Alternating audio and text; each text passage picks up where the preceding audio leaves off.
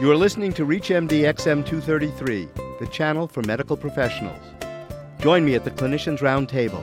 I am Dr. Bill Rutenberg, your host, and with me today is Dr. Mark Rothenberg. Dr. Rothenberg is a professor of pediatrics and director of the Division of Allergy and Immunology at the Cincinnati Children's Hospital Medical Center and the University of Cincinnati College of Medicine. He is an acknowledged expert on the molecular mechanisms of allergic disorders and was the recipient of the 2007 E. Mead Johnson Award from the Society for Pediatric Research.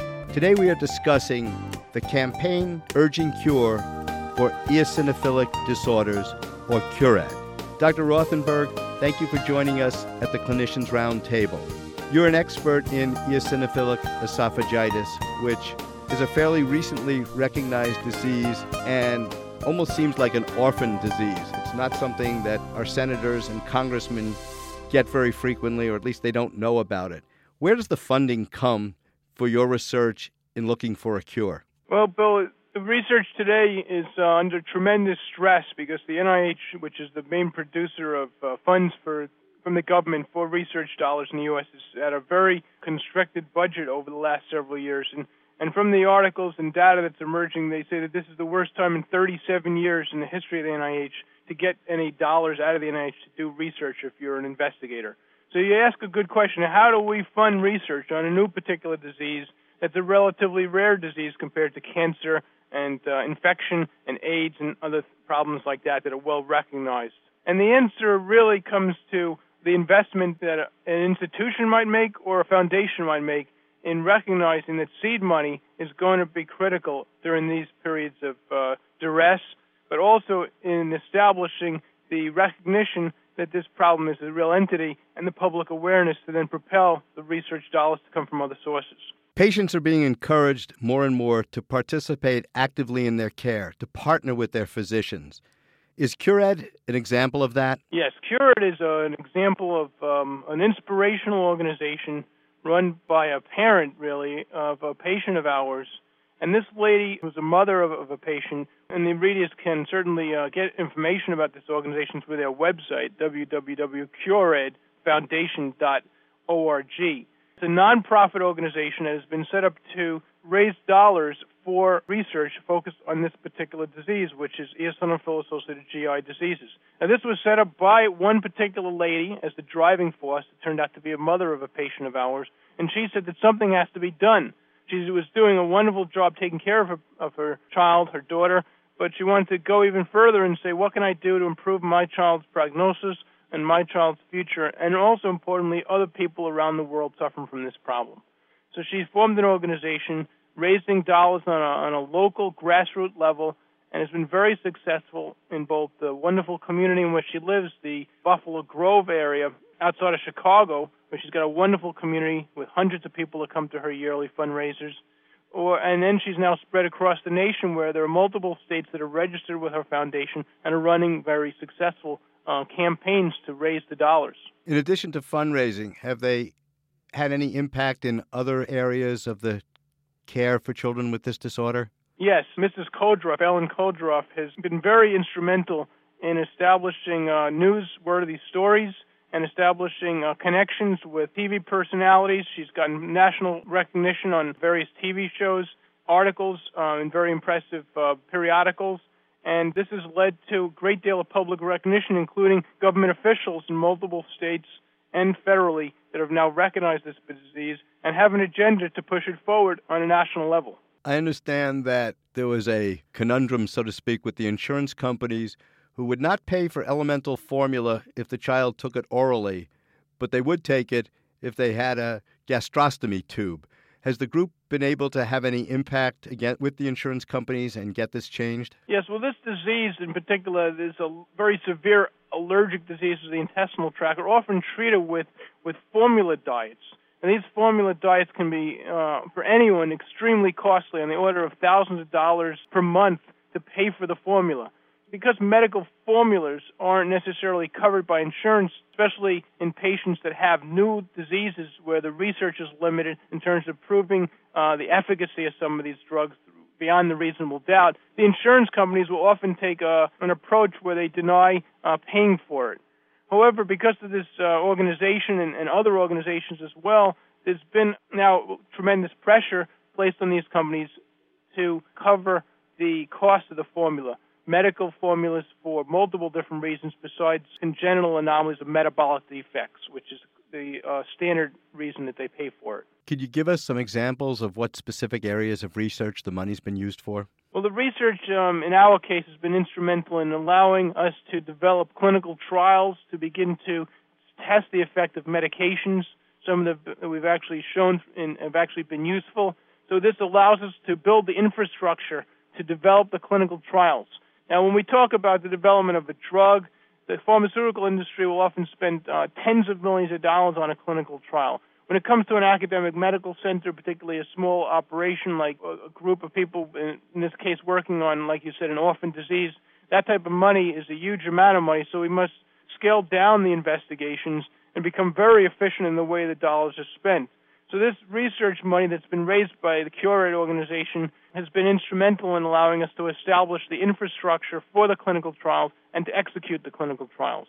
The research is also paying for the basic science, which is basically understanding the fundamental basis of the disease, including the genetics and the molecular immunological mechanisms for the process. I guess the government ought to take some lessons from you in becoming more efficient in the way they spend our dollars. You are listening to ReachMD XM233, the channel for medical professionals. I am Dr. Bill Rutenberg, and my guest today is Dr. Mark Rothenberg, professor of pediatrics at the Division of Allergy and Immunology at Cincinnati Children's Hospital Medical Center. We have been discussing a foundation started by a parent of a child with eosinophilic disease. The foundation is called the Campaign Urging Research for Eosinophilic Diseases. How much money have they raised? They've raised $600,000 to date. That really is the impact of a significant effort by a single family. Hopefully it'll carry over into other diseases that children are affected by. Yes, it's a wonderful reflection on the ability of the organization to raise dollars on a grassroots level. Because I know from talking to them and actually participating in some of their foundation's events, that some of these donations, and the typical donation comes in with in a small form of $5 or $10. So we're talking about a huge number of people across the United States that have participated in this, and that's very motivational, and particularly for the research group and the researchers that are trying to solve this mysterious disease and develop the best treatment and cure. Does having this money make it easier to get more governmental support from the NIH? Yes, it certainly does, Bill, because the money provides the opportunity to do the research, which then becomes part of the preliminary data to substantiate the importance of the disease, but also the hypotheses that will subsequently go into very significant grants to the U.S. government through the NIH, National Institute of Health. Is there a relationship between the private funding and the public funding? Are they tied together in any way, or? Generally not. Generally there isn't a formal relationship. However, there are special programs where some of the foundations do partner with the U.S. government through the NIH to sponsor different programs. How large a group are they at this time? Do you know, membership-wise? I'm not really sure on the membership. I know that the board that's active is probably a dozen or so people, particularly the board that's located in Illinois, but there are people across the country that have their own branch of this organization in various states. Like there is a fundraiser this summer in Cincinnati by the Cincinnati branch of Curate. With the number of families involved this way, do you get any ideas for future research from them? Do they give you any input in terms of what's working, what's not? Has it changed the clinical care and or the research in this disorder because this group exists? Absolutely has changed things because patients, especially informative family members, in this case Ellen Kodroff, are actually very informative to a lot of new ideas. And I take every advice and every message and question that these people, as well as any other of my patients' families ask, very seriously. Some of the greatest ideas come up from people that are often parents that are first searching the Internet, that might email me on a daily basis with sometimes far-out ideas, but other times ideas that are worth pursuing. So we have to be focused in research, and it's important for progress to be made. We need to stay on the course and not deviate too much. But sometimes the direction of the research and even the new branches will be directed by these clever individuals. What can physicians do if they have patients interested in starting a foundation? The first thing is to encourage them to do that. Empowerment of the patient is very helpful.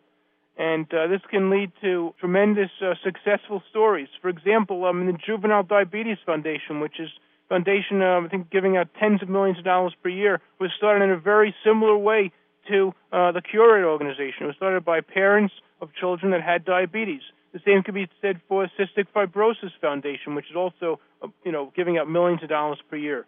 So we need to use these organizations, and I think one of the most successful ones is Curate, as examples to motivate people to say that they can have a difference. And this is particularly important in the year 2007 because coming across dollars for research in the U.S. is very tight. As I said, one of the worst times in the last several decades. And this is particularly challenging and very frustrating for the researcher because we're in a situation in 2007 in the new millennium where we have the greatest opportunity to impact disease, to develop new treatments very rapidly based on understanding research, but yet at the same time we are affected by a very limited supply of money. At the same time, on top of that, Bill, we know that the cost for doing research is skyrocketing. So it's a very paradoxical and timely problem that the cost is high, the research yield is huge, but the amount of dollars available is very limited. So having an impact today is very critically affected by these type of organizations. Off the top of your head, can you recall any suggestions from patients or families that have led to breakthroughs or at least projects that you're running at the time? I'll give an example, which is patients telling you that a particular medication that's being used in one country, often what you might consider to be alternative therapies, might be useful for a particular disease. And that has led to investigations in the test tube to see if the approach works, and then subsequently to trials in patients, and initially in the form of anecdotal cases, but then subsequently in clinical trials. Without getting in trouble with the FDA, can you tell us what that substance was? Well, in one case, it was an example by another group of investigators. It was Chinese herbal therapy. Well, it's certainly a tribute to families who take a special interest in their own child and want to make sure that the child can get the best treatment available. I want to thank Dr. Mark Rothenberg, who has been our guest, and we have been discussing eosinophilic esophagitis and the Curate Foundation. I am Dr. Bill Rutenberg. You've been listening to the Clinicians Roundtable on ReachMD XM233, the channel for medical professionals. For comments and questions, send your email to xm@reachmd.com. Thank you for listening. I wish you a good day and good health.